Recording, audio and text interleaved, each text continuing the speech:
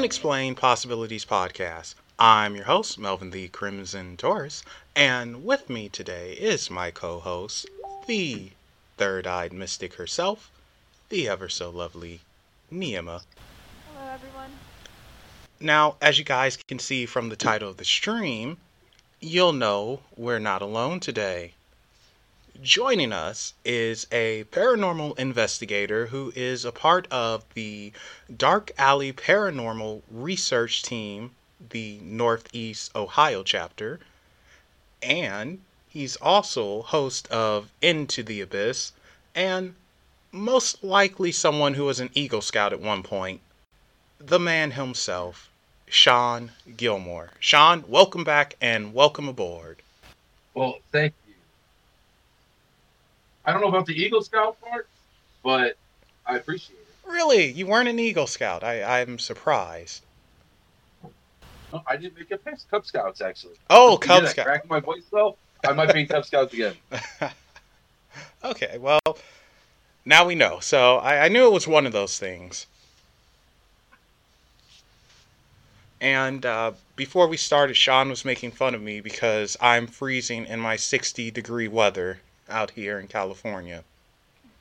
You know, so thanks, Sean. No problem.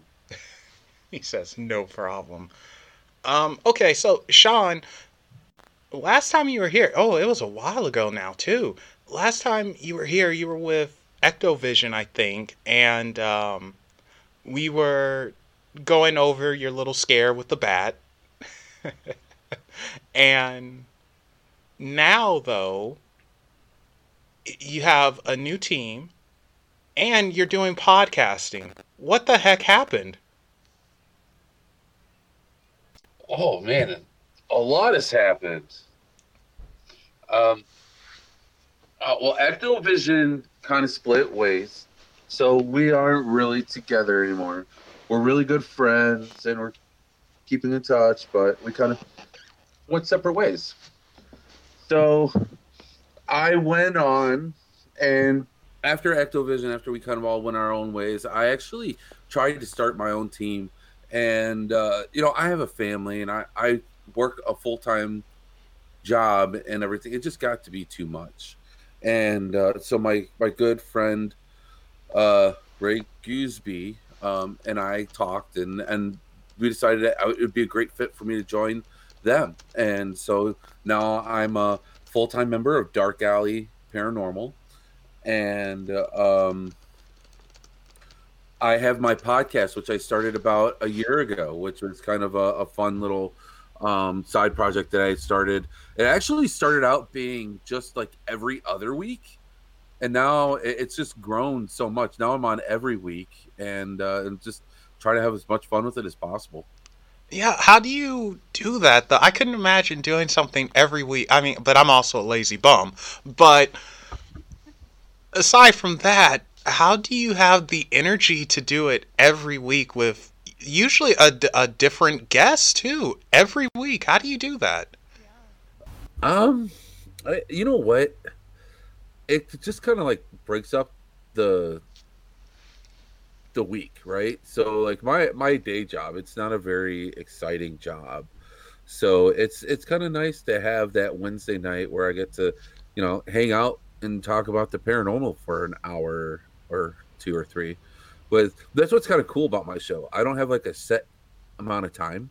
So like it's scheduled always for an hour, but I don't think I've actually stuck to an hour. I think the closest I've been was probably like an hour and 10 minutes. Yeah, that sounds get caught up. Yeah. We just get caught up in our conversations, and I just try to have as much fun as possible. That's what this is about, and so yeah. I don't know. It's just something that I find it fun. So it's not work to me, and unless my computer decides to hate me that day, and then it becomes work. Yeah, because and Niema and I, we can attest to this. We have tech issues every now and then. And for the longest time, I was just counting days until I could finally get a perfect show where nothing went wrong. It happened 2 times, the perfect show. And when something goes wrong, like the audio issues, because unfortunately last week, you had some issues pop up and you were with the guests and everything. How do you keep your cool and just keep going? How do you do it? I just kind of try to make a dumb joke about it and just keep on rolling with it. It on a show, right? You can't be on there. I guess you could be on there like dropping F-bombs and you can't, you don't want people hearing or seeing you throwing your equipment everywhere. So you Huh? just try to have fun with it, right? And just try to make a joke and roll with it and just roll with the punches. And I might have gotten pretty good at that because I have to do a lot of that with my day job, with just a lot of rolling with the punches and going with the flow. So Okay, but secretly, you have like a little doll you're choking out or something, right? oh yeah. Speaking of dolls, I just got a voodoo doll from New Orleans. It's really cool. Ooh, For real? Yeah, my friend got me one. I'm so excited. But That's- I'm kind of intimidated too. So it's just sitting on my counter. Well, you're intimidated. I don't think you have anything to worry about, considering voodoo dolls are not how. They're not exactly what Hollywood has made them to be. So you're good. Consider it a good luck charm. well, I had a case once involving a voodoo doll. Oh, really? Let's hear I this. did. Well, so it was actually someone contacted me. They were cleaning their daughter's room, and they got really lightheaded and dizzy for no reason as they were cleaning their room. And keep in mind, she was younger, like I think she was like 9 or 10 at the time. She was in school, so she got to this old chair that she got at a fair, and she thought that the problem was this chair. And she called me about this chair, and I went over there and we were talking, and then I noticed this little doll, this little handmade doll with a heart thing on it and stuff. And um, I was like, why does your daughter have a voodoo doll? She's like, a what? I was like, that doll that's on that chair is a voodoo doll. Why does your daughter have one? And she told me that an old friend of hers that had a craft night with her daughter once, and that's what she came home with, right? So, so then after kind of having conversations and everything, it did have the daughter's hair inside of the doll and everything, and it was a very yeah, it was a difficult case. And so we actually I still have the doll secured safely.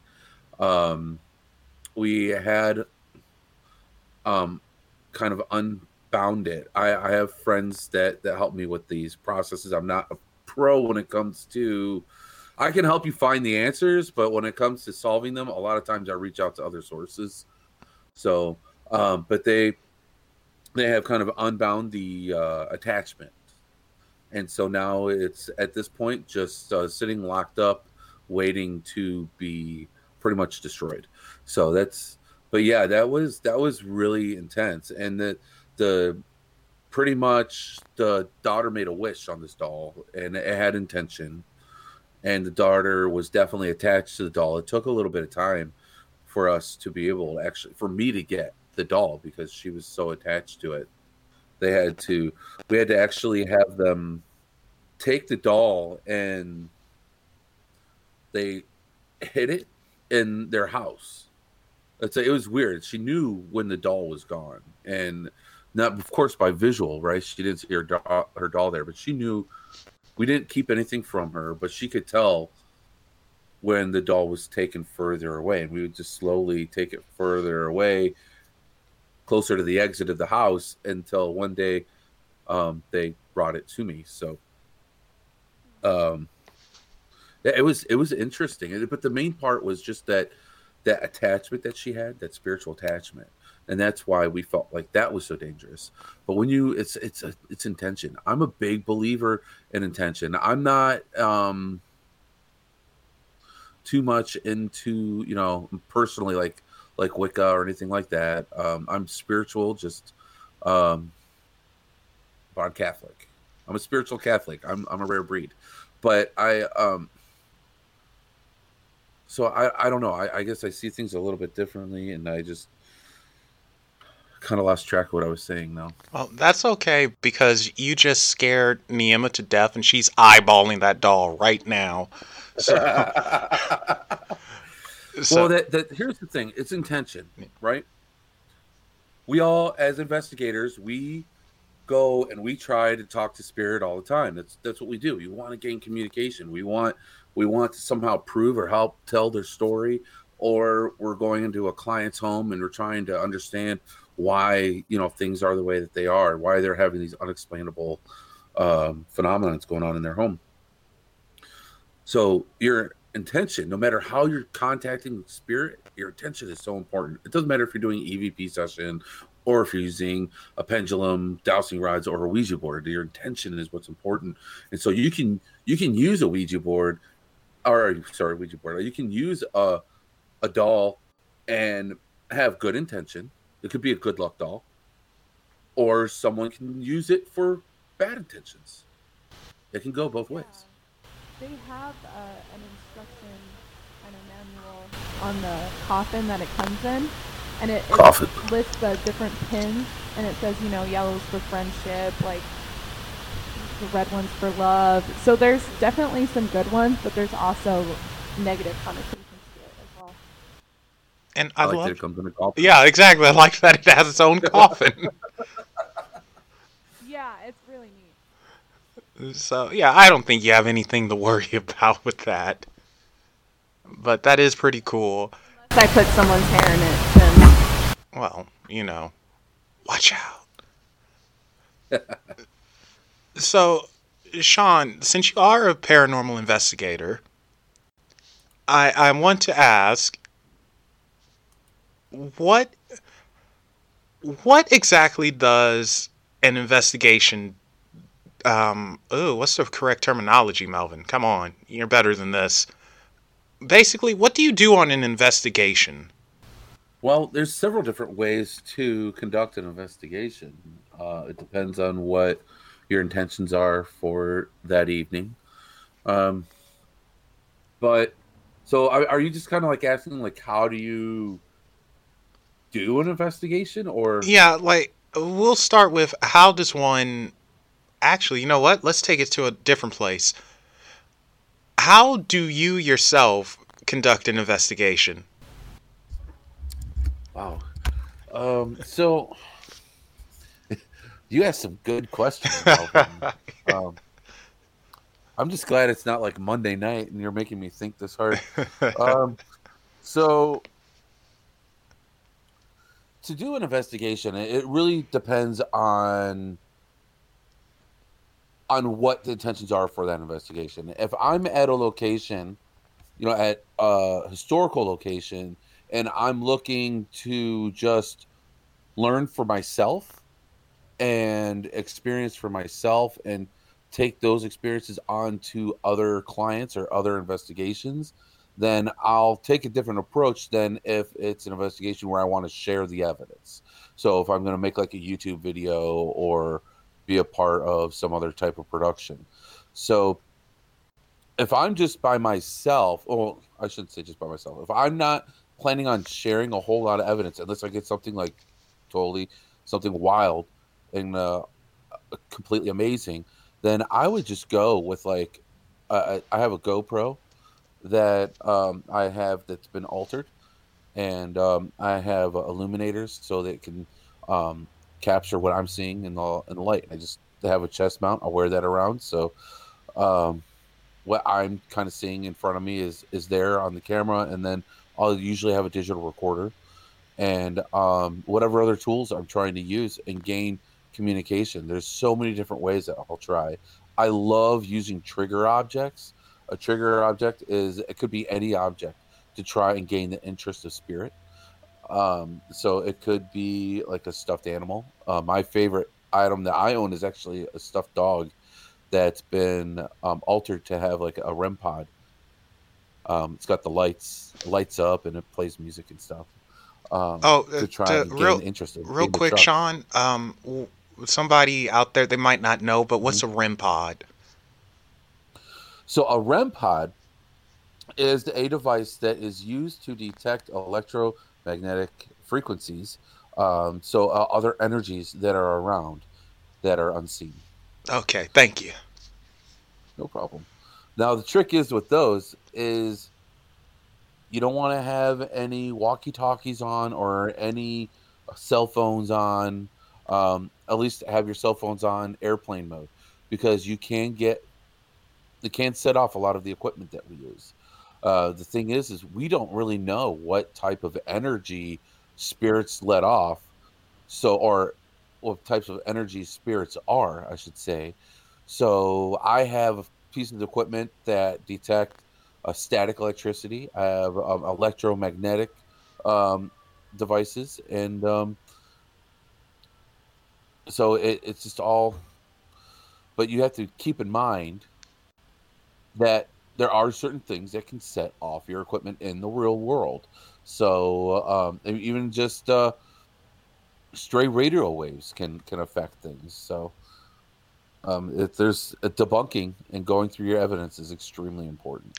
Well, and that's also why it's so important when you ask questions and if you get a response to them, a direct response. I remember when you were using the paranormal pooch, gosh, I can't remember the house, but it was with the bad incident and everything. I joke about it, of course, but The bad incident. yeah, Well, that was in the Monroe house. the Monroe and, house. Thank you. Oh, that house. And Yeah. I remember you guys were using it, and you were getting responses to your questions and the other thing. It was really cool, and it wasn't just random. That thing wasn't going off just to go off. Yeah, no, there at the Monroe house there is extremely intelligent activity there, and we were definitely connecting with it. And I mean, that has to get you super excited too. 100% it does. That place, that was the first time I investigated there, and a quiet night for the Monroe house, which I have learned. There is another, there's another entity, we'll say, that did not let himself be known that night that we were there. So, but yeah, we still had contact with very intelligent spirits. Now, I'm actually happy you said that there was another entity there who didn't make his presence known, because it leads into this. Right now, there are a butt ton of paranormal shows, like everywhere. It's no denying that it's caught on. That's fine. But one thing majority have in common is the investigators. They tend to just do an investigation for a night, so maybe 6 to 12 hours, depending. And is that actually enough time to truly feel that energy and have whatever's there to come out? Is that really enough time to truly investigate and prove that something is around, or more than something, more like some things are around? Like, is it enough time to connect with the place? It can be. Now, like that first time we were at Monroe House, we only did a one night investigation where we started at I think we started probably pretty close to like 6 or 7 in the evening after setting up all of our equipment, and we went on until probably about 4 in the morning. But so when you're at an extremely active place, which is rare. It's a home, I should say. You're at a home that's as active as the Monroe House is. Um, it you can if you're having if the place is active like that, you can yes. After that one investigation, I would have felt comfortable telling that homeowner, yes, your home is extremely haunted, and we need to do further investigation.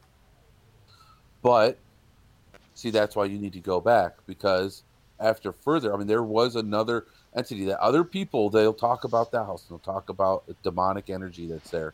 Um, Personally, I don't like throwing that word demon, demonic out there a whole lot. I feel like um, demonic activity is extremely rare.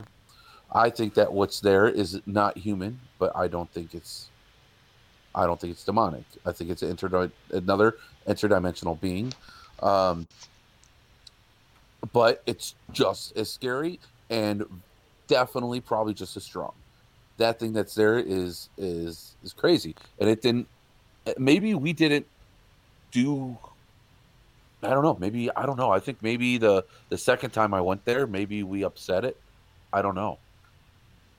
Yeah. But it was a very the second time he actually showed himself to me, Oh.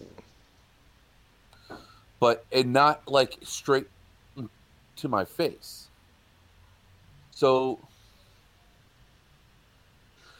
so the Monroe House is a multi-family house in Indiana, and it was featured on some TV shows, and they did find some human remains in a crawl space in the basement. And I'm an empath, and I'll tell you what. The first time I went there, the energy I recognized it right away. As soon as I stepped foot on that ground, it felt just like a cemetery. And that's the energy that this house is. The property that this house is on. It's just like a cemetery. And so the second time I went in there, we were doing an EVP session in the basement, and we were asking about Native Americans and if there's any Native American spirits or if if they've been desecrated or anything like that, just trying to get answers. And next we heard uh, the only way I could describe the sound is like the loudest cricket you have ever heard in your life. I don't know what the sound was, but it was like 2:30 in the morning, and it was the loudest cricket, the ear piercingly loud. Um, it it really scared all of us that was there. We went to rush upstairs, and we found some like animal bones on the basement ground, on the ground of the basement, and but we ended up going back upstairs. I just felt like we weren't wanted down there, and so after this experience that we had, I I was worried that maybe we disrespected the spirits. So I took some sage and I took some tobacco, and all I could find was a plastic cup at the time, and I put it in a plastic cup, and I put it on the top of the stairs, and I apologized for if I was disrespectful, and I left that as an offering. And so after some time of us calming down after this, we did go to bed, and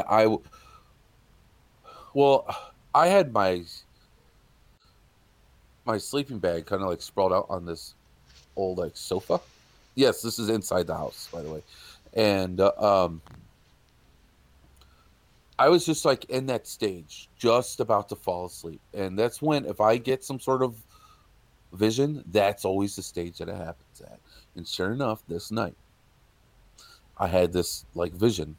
I got up from the couch, I walked through the kitchen into this living space, and there was a tall man, for lack of better words, with really long legs. I could tell that his legs were long because of the way that they slanted up when he was sitting in the chair. You know how you could tell when your thighs slanted up You see a really tall person sitting on, or when even if you sit on like a child's chair, right, your legs slant up. This is how it was in an adult chair, and he had long arms. His elbows were actually, his hands were he was like holding his own hands like cupped, and his elbows were on the arms of the chair, and his elbows were sticking out, so his arms were really long, and he had this really big grin, big smile with crazy sharp teeth, and he had like, I don't know what the marks were on his face. I don't know if it was lighting or if it was scars or what, but there was like this gray like marks on the face, and he had these really deep eyes. Whatever it was, and so I saw it, and it was like looking at me like smiling, and I didn't feel threatened, but it scared me so much that I did not sleep well for the rest of the night. We were in another room with the door closed from that area, and there were other people in the room. My fellow investigator Amber Wellman, John Ward, and his wife. They were we were all kind of like spread out throughout the room, and that was seeing something like that. It was just too real. It was too real, and I've had those types of visions I've before, and I just knew that was something showing themselves to me. After thinking about it for a while, I don't think it was trying to scare me. I think it was just trying to show itself to me. I feel like what's there was brought there and wants to leave, but for some reason it's stuck. Yeah, that's. And people go there and they talk to it like it's a demon, and they piss it off, and they taunt it. That is. Sorry, am I not supposed to say that? No, that's fine. That is one way to show yourself, and 3 things. Actually, it's probably more than 3 things, but the first is what you described actually sounds very much like what a friend of mine, his cousin, described. This was years ago in Mexico, of all places, and she walked downstairs or something like that, and she was on her couch, and she wanted to eat something or watch something. I don't know. And it was a being that was sitting next to her, and it was tall, it was skinny, and more so than anything, she said that she remembered its smile. It had a weird smile, and the teeth, and its head was weird shape, but that smile and the teeth and the eyes, it freaked her right out, whatever it was. I mean, so when you were describing that, I immediately thought back to that story I heard. Yeah, who knows? What did she ever kind of find out, like what she saw was? Or No, this was so long ago now. No, I don't think they investigate. Well, that house, from what I recall, from what Vinny was telling me, that house was super haunted. They brought in a psychic medium, and her name was Miss Letty, very gifted, and she straight up told them, like, there's a giant dog running around this property and stuff. It's like, that's not a good sign. And inside it, because they wanted her to exorcise the house, inside I was told that things went a bit crazy, where utensils were actually thrown about. Miss Letty had her hair pulled out to where she actually had a bald spot. The energy just went bizarre, and it just was not good.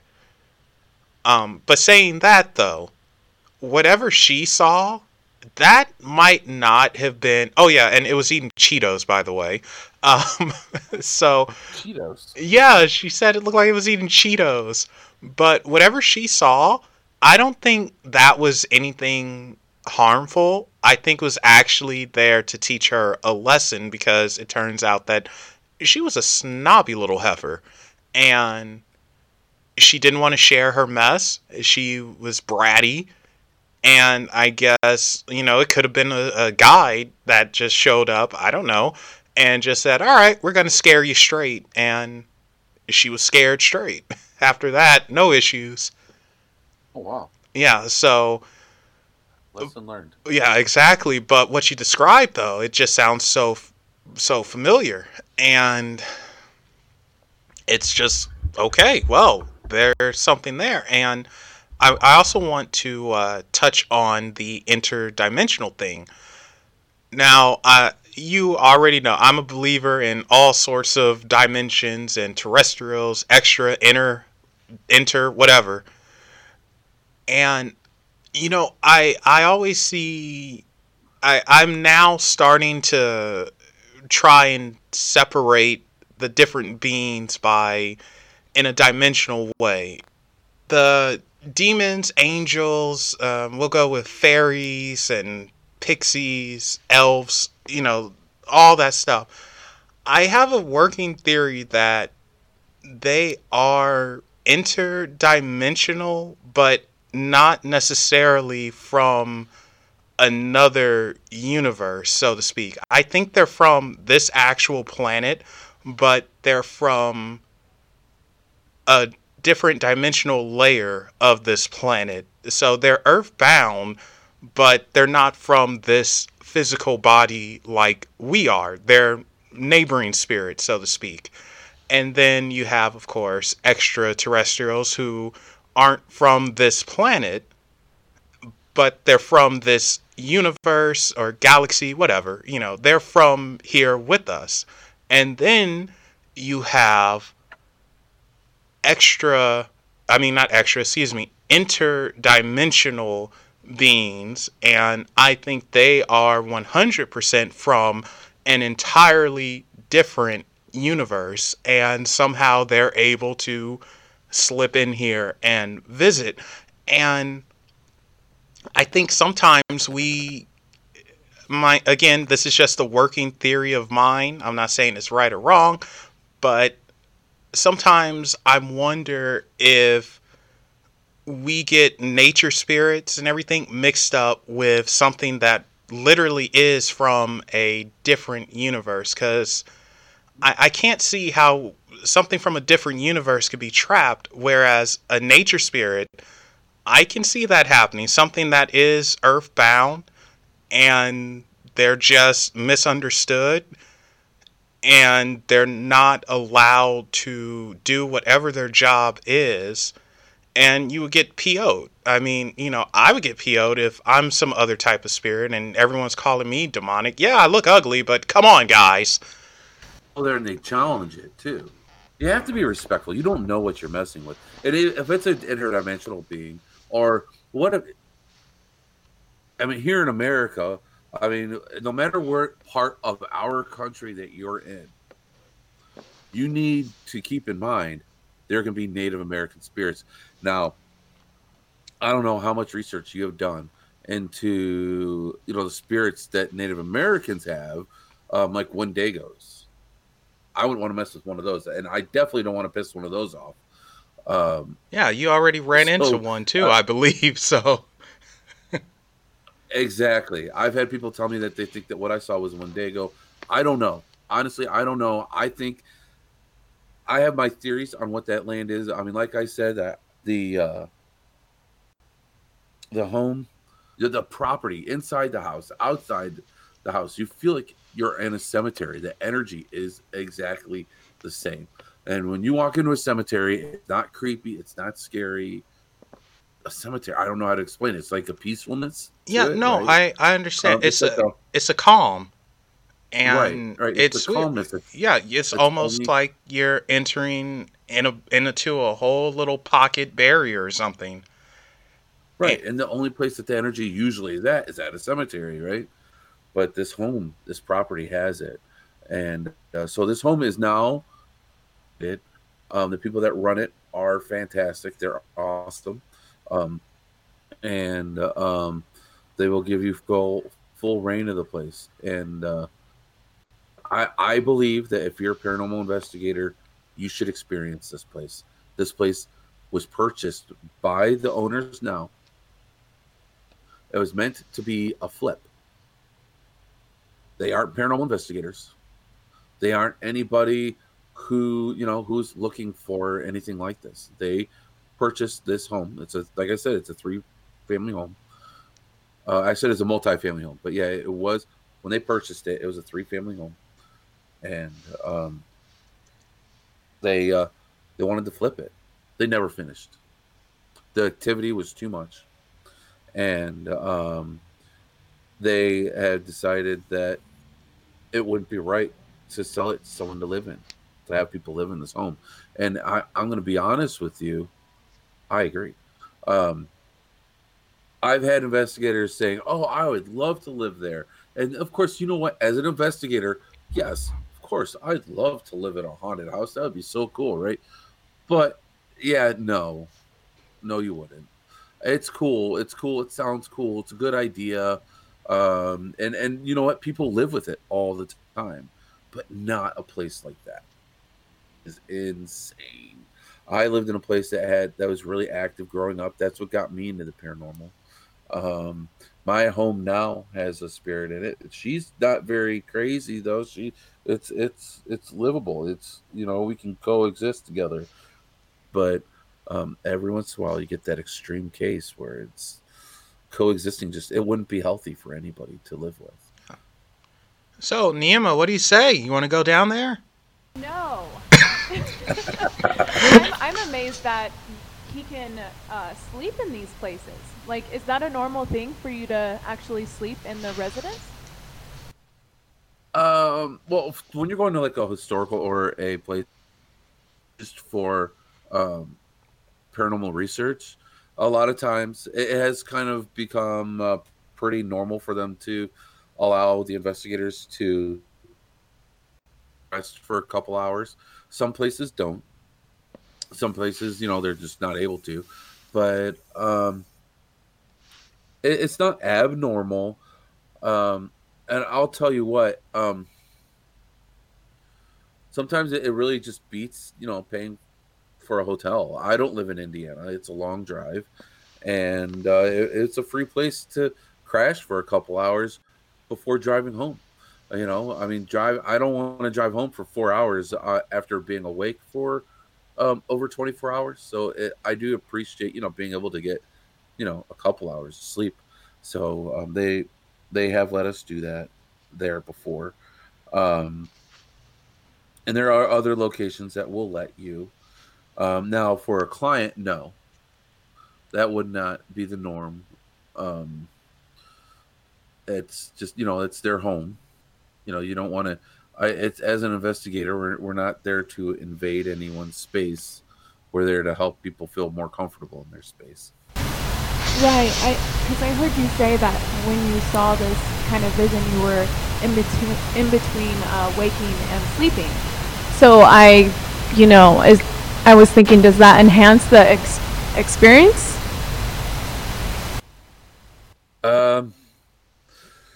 So of all the locations that I have slept in, I think there's only been one that I didn't have more experiences when I was trying to sleep. So I think for personal experience, yes.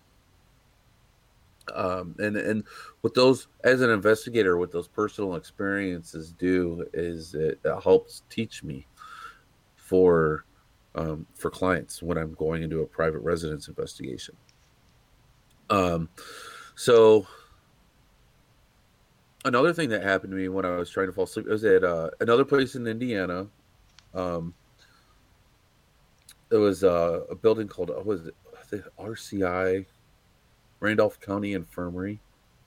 I think they changed the name, but that's what I know it as. So I'm going to stick with it. And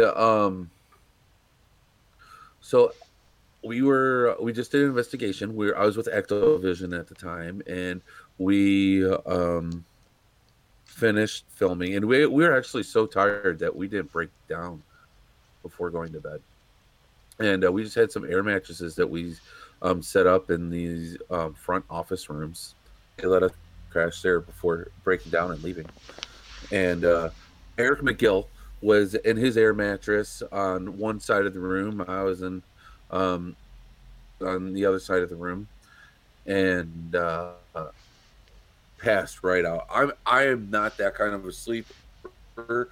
I have to lay there for a little bit, eyes, and boom, I'm sleeping. I wish, if only, life would. Oh, anyways, I love sleeping, and if I could just fall asleep like that, that'd be a fantastic thing. So, anyways, I was laying there, trying to just like calm down and get myself to go to sleep.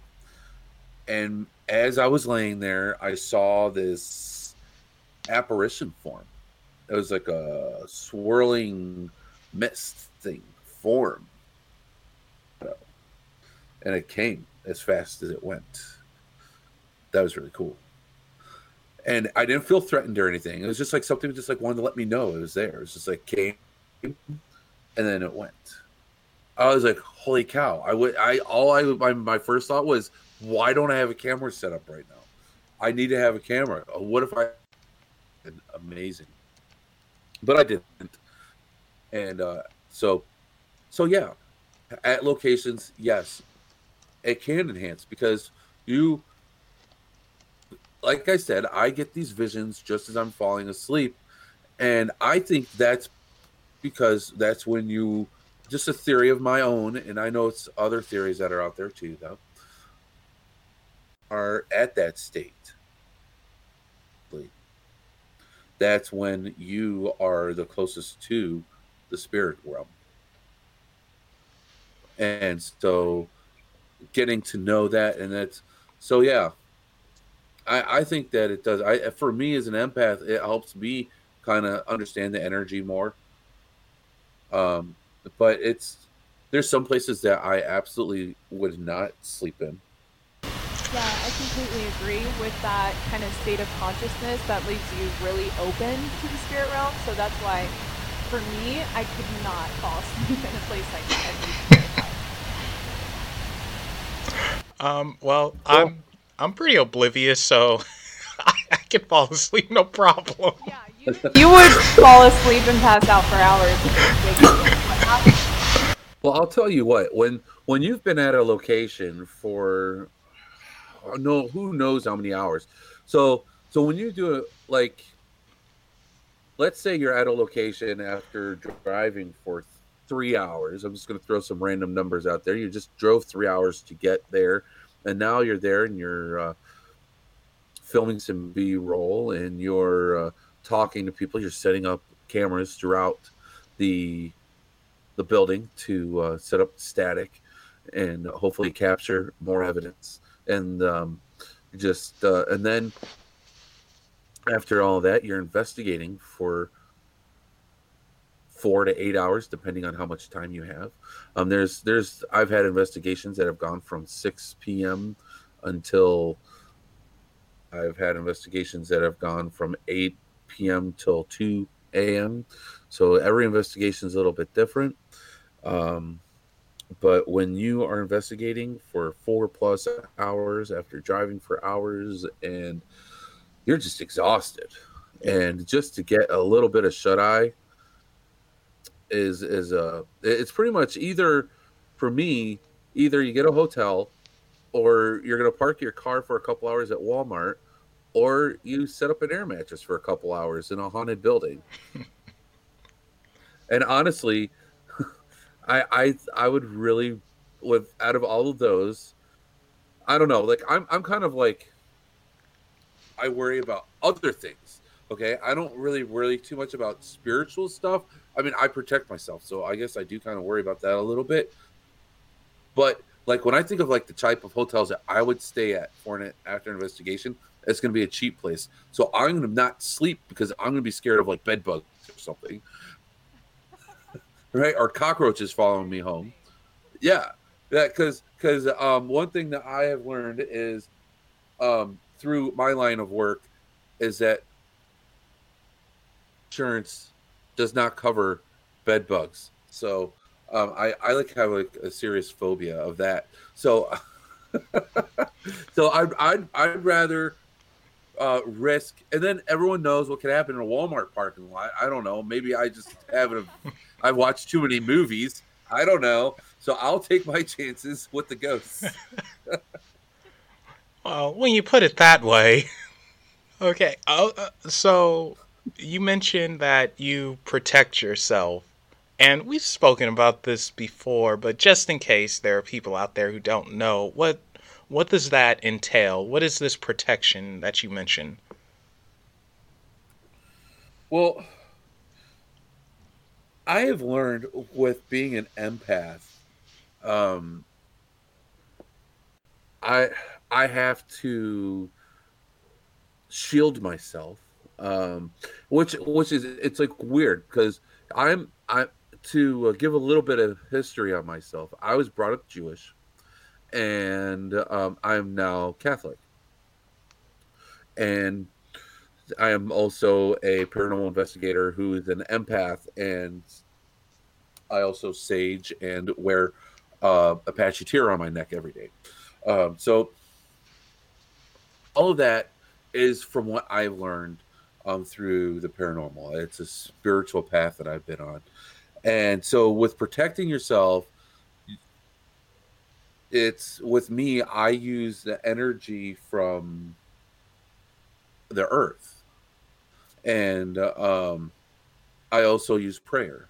So I shield myself with the energy from the earth. I kind of build a shield around me, and I'll use different intentions as I build that shield around me to protect myself from anything spiritually that may mean me harm.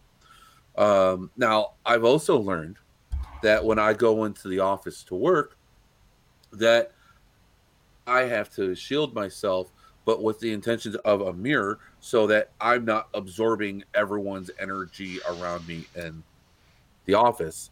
I learned that in the my younger years. Once I found out I was an empath, that really explained a lot of things. Otherwise, I can find myself being very upset, like a family member passed away, but it's not my energy, and I don't want to go through my day feeling that. And it's I don't want to come off as like being like kind of like cold or like not caring about the person that is feeling that. And I do feel horrible for the people that go through that, and we all go through that in life. I just don't want to feel someone else's negative energy as I'm working. I don't want to feel like I lost a family member when I didn't, when I'm working, if that makes sense. No, So I shield myself. it makes sense. I mean, it'll mess you up unintentionally, but it'll mess you Right. up. So Right. I get it. So Uh, yeah, so shielding is very important, and I use the energy of the earth to do that. And I've had a lot of great guides to teach me how to do it. Nima, do you use any protection or anything? Oh gosh, that sounds bad when I put it that way. Do you use protection, Nima? Well, I prefer Trojan now.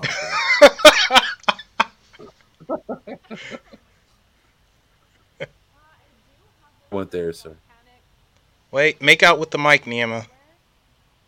Oh, okay. I do have this like volcanic type stone necklace that I wear that I feel protects me, especially when I'm sleeping or anything like that. But that's as far as I go. I haven't really. I did get a mirror, but I really just don't know how to use it. So I haven't gotten that far. But I probably should, because I am definitely an empath and I get Surprise, everyone's motherfucker! energy, and I'm irritated within a few days. And I just got a text message because I forgot to turn off the ringtone. So Yeah, someone just cussed me out while I was talking. But like Sean said, he uses a mirror to kind of reflect other people's junk off, I'm guessing.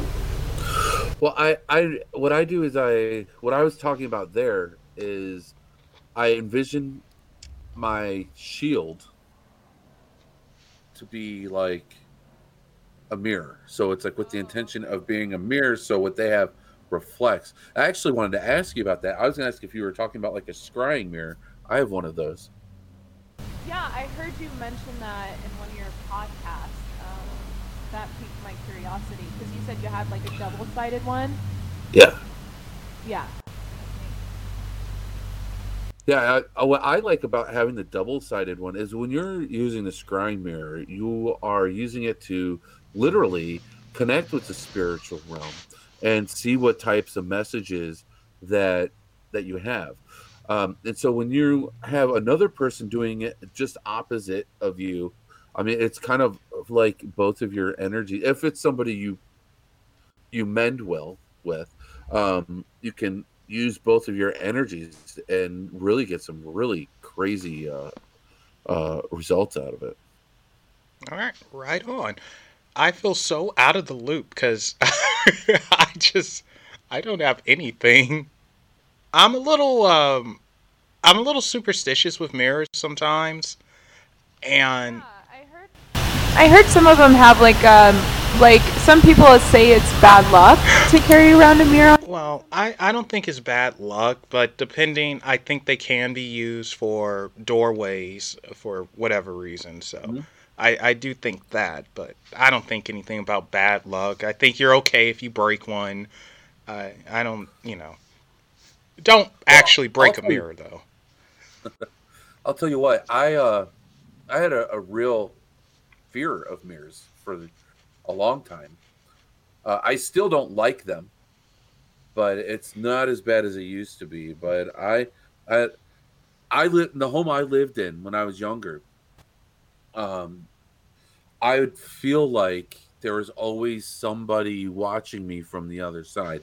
Now, keep in mind, yes, it could be paranoia, but um, when you have the type of activity going on in your home, and every time you go by a mirror, you feel like somebody's watching the other side. You kind of, I don't know, it kind of left a bad taste in my mouth. So I didn't like mirrors for the longest time.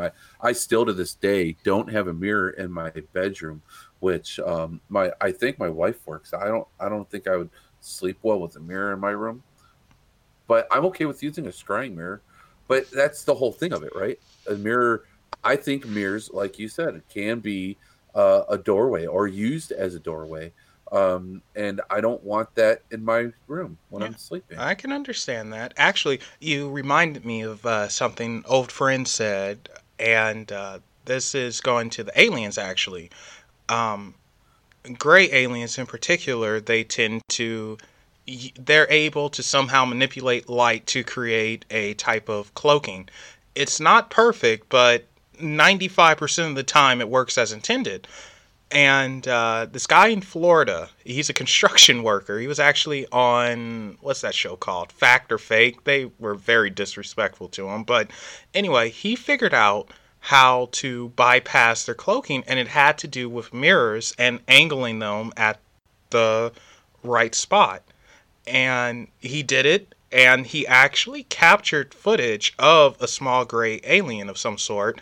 The problem is the footage was corrupted, and he was only able to save one steel frame. So, unfortunately, it happens. But my buddy AP tried this, and yeah, he caught something himself. He didn't catch it on film, but he saw it with his own eye, and it's very interesting. So, mirrors are kind of trippy sometimes. They sure can be. And then the whole pareidolia thing. Ugh. All it takes is a little bit of a light to reflect, and you think you're looking at a face. Yeah. Then it's just all your head messing with yourself. And I'll tell you what, as an investigator, your head can really be one of your worst enemies because you can totally totally you can just your mind. It's a powerful thing, and it can totally make something seem like it's something that it's not. Make you think that something's there that's not. And so that there's that whole mental game that comes along with with the paranormal and supernatural as Yeah, well. and then you're working in the dark too, and old places at that. You hear a creaky floor, and like what was that? You hear that? I knew it. So Right. you know, so you when you were with Ecto, you, Eric, Amber, was it Rob and several others? You guys worked on documentaries of the paranormal, like really good stuff, by the way. Like still to this day love it, and the production value is amazing. And now we see, like I said earlier in the show, so many, and I'm not just talking about Ghost Adventures, Ghost Hunters. I'm talking about independent projects with people who aren't attached to big studios, and they're releasing their stuff on Amazon and Netflix, Hulu, wherever. How do you feel about this influx of paranormal investigators? And do you have any advice for some of the younger guys doing these docu-series into the paranormal? Oh, I think that. Or are you talking to me? I'm sorry. yeah, you, Sean. You. What was I saying? I was saying, we were talking about all the people that are getting into the paranormal and all the new docu-series that are coming out. Yeah. So I think that it's great. I think that that people need this. Human beings, we need this, especially now with everything that's transpiring with our planet and around us. However, I feel like people are disregarding a lot of things. I don't want to go as far as say that people are being disrespectful, but I feel like they're not taking it as they're not taking the risks as seriously as they probably should be, and I worry that some people may end up with bigger problems than what they had anticipated. I just hope that everyone that goes out there is also finding their way to protect themselves, whether if it's through prayer or shielding or whatever their higher power is. I hope that they're bringing them with them. Me personally, I always bring. I ask Archangel Michael to come with me and my spirit guides to be with me, and I ask for a lot of protection because of all the risks that can come with the investigating. And I just hope and that would be my biggest thing to advise anybody. That protecting yourself is extremely important, whether if you are a skeptic or not. If you're a skeptic, that's fine. Say a quick Our Father, ask for protection, be done, whatever your thing is, ask for some sort of protection. That's the only thing, because it's the risks out there are real, and you don't always realize that when the paranormal is messing with you.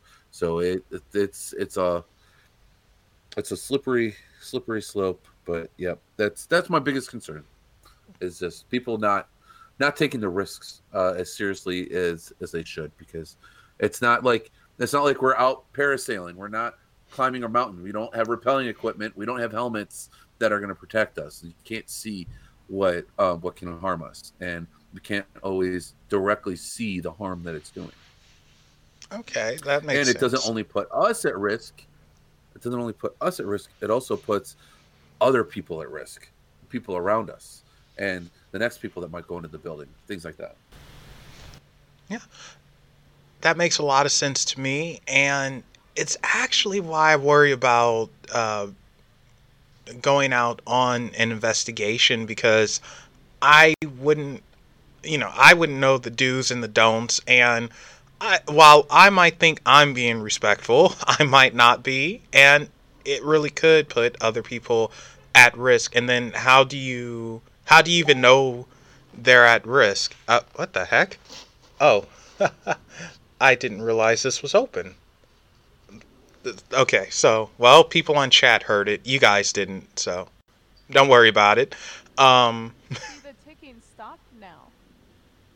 Well, Yeah. I don't know The why. noise is gone. What'd you do? I didn't do anything. It fixed itself.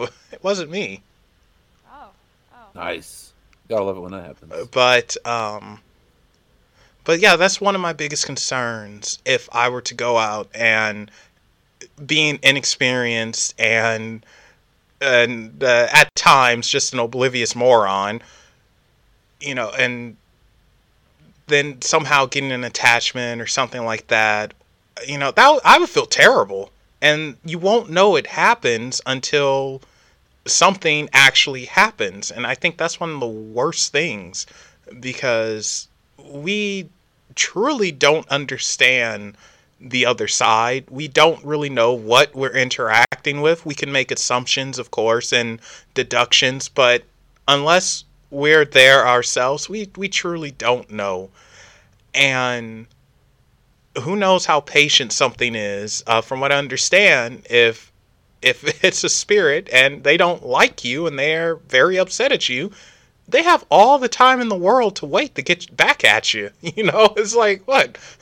I'm gonna miss a business date or something? I mean, and that's one of the things that really concerns me and actually stops me from wanting to investigate, believe it or not. Well, yeah, and that's that. The risk is real. Yeah. It happens. I've had things come home with me, and I've got a family that I need to protect. It's the risk is real. The reason why I do this is because I feel like this is a path I was led on. I don't feel like we have enough time left of your show for me to explain that my path, but my path led me here. Yeah. And that's why I do this. And my wife is awesome and very supportive, but the risk is real. And I do my very best to protect my family. I have brought things home with me. And it's, but I do what I need to get rid of it. And if I need help, I know the people to call upon. One time, just to tell a quick story, I was at the Madison Seminary in Madison, Ohio. Actually, this is the first time I was there. This was years ago, before the owner who owns it now owned it. It was a very intense investigation. When I left there, I was very angry. I don't know why, but I was angry, and so this negative energy that was there deeply affected me. And so that was on a Saturday night, and so Sunday, there's the paranormal hangover, which was it was completely normal paranormal hangover. You just like feel completely drained. You're like spiritually drained, and it's like a hangover, but only it feels more inside.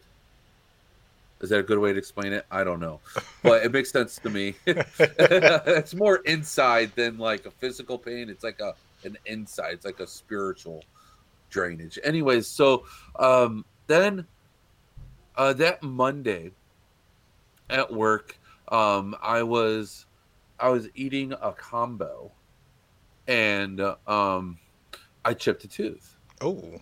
I was eating a combo, right? I'm like, what the heck is this, right? So the next day, I finished my day at work because I couldn't just up and leave work. And thank God I don't work with the public face to face, so it's okay. And the next day I go to the dentist. And after the dentist, what was really weird about this dentist visit is I had just moved to the area that I live in now, and so it was a new dentist office. There's a Bible sitting on the side table. I was like, I don't know. And that for some reason made me feel very uneasy. I don't feel like what types of things are they doing at this dentist office that people are feeling like they need the Bible as they're sitting in the waiting room? I don't know. Maybe I don't know. I know there are people out there that are definitely afraid of this dentist, of not this dentist, of any dentist. So maybe that's why they have it out there to help calm people. I don't know, but it messed with me. I was like, what is a Bible? Wow. So, anyways, after this dentist visit, I am driving to work and my car died. Now, my car, it was an older car, but it had a brand new alternator on it. I took very good care of this car. I loved this car. Like I said, the alternator was brand new, and that's what went out. The alternator was literally a week old, and it went out. It wasn't a rebuilt alternator. It was a brand new alternator, and it went out. And I don't know. Amongst that and other bad luck that had happened to me throughout that week. So there's lots of praying, lots of saging, and everything that before things got back to normal. But that is the craziest thing.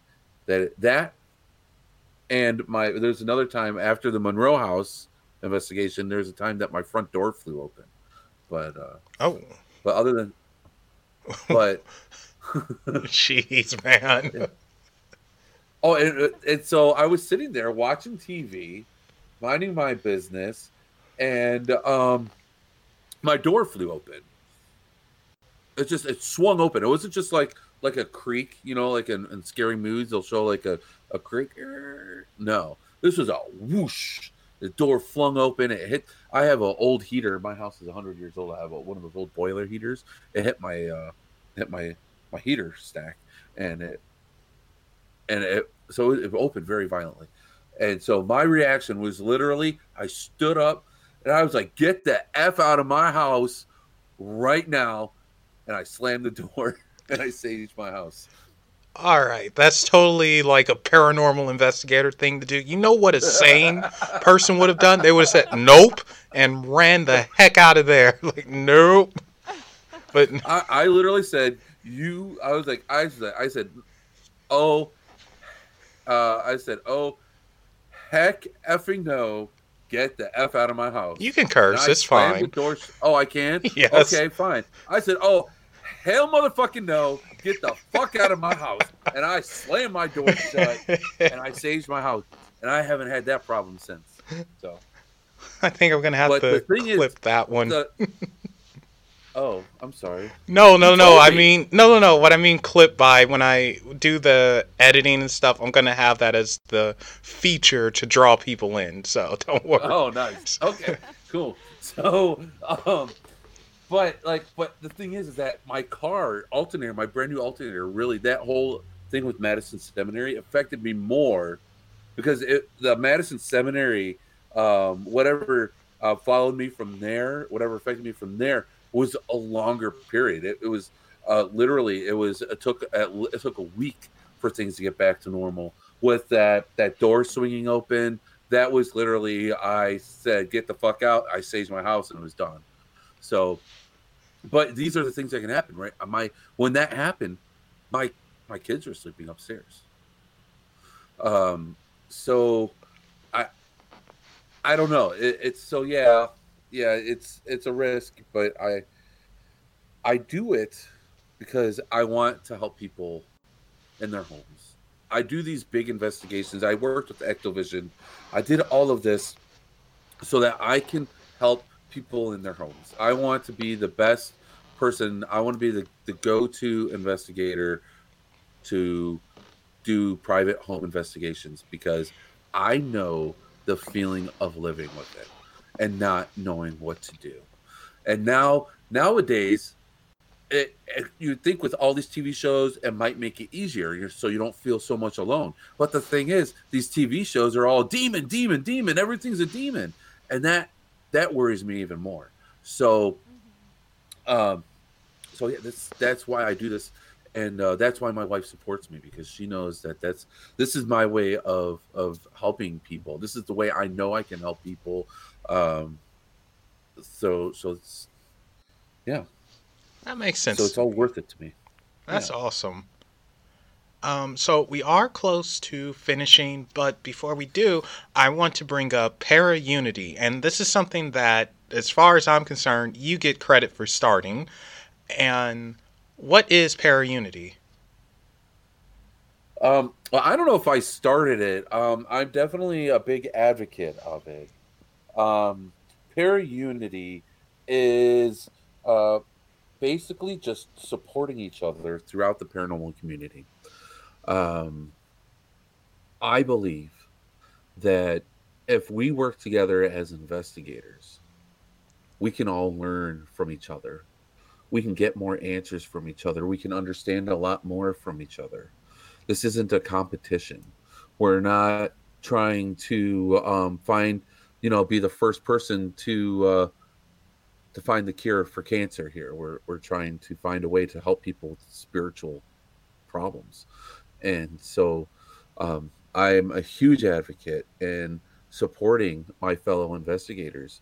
And there's so many different ways that investigators help our communities and help our people. And that's through historical locations.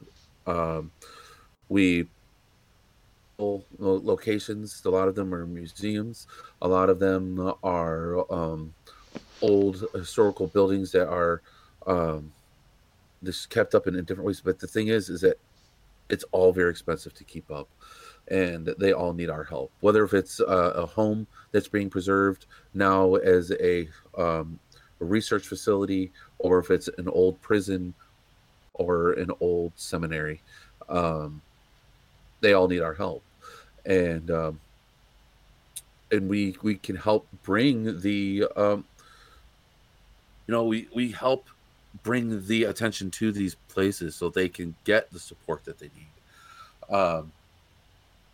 And so that's my goal on my show. I like to bring on different investigators, and I know that when you make a video or when you write a book or when you have a big paracon or any kind of con, right, any kind of event, it's a lot of work, and it's a lot of promoting, and all of that is also a lot of money. So it anything we can do to help support, whether if it's just a simple share on Facebook or you know helping out by doing shows like this. I think that what you do is huge for Para Unity. You bring on other people and discuss different theories. I mean, that right there is it. And as long as people have an open mind and they're willing to learn, what you do is huge. And the reason why I say it like that is because um, my saying on Facebook actually is once you stop learning is when you start to lose. That's my theory for life in general. Because then now when you go into spiritual things, I mean, no one knows the direct answer. Someone can feel like they believe what their belief is right. But I mean, I can't say that I 100% believe in it with a Jehovah's Witness. I can't say I 100% agree with what my Jewish family says either. So we need to keep an open mind, right? Mm-hmm. I don't know. Does that make sense to answer that well? Yeah, that was actually a really good answer. Very heartfelt too. So, Thank you. yeah, I will openly admit though I have not always followed the example of Para Unity, particularly with a certain psychic medium. If Bonnie were listening, she'd get that right away. But I do agree with you 100%. It's not a competition, and we're all better off working together than against each other.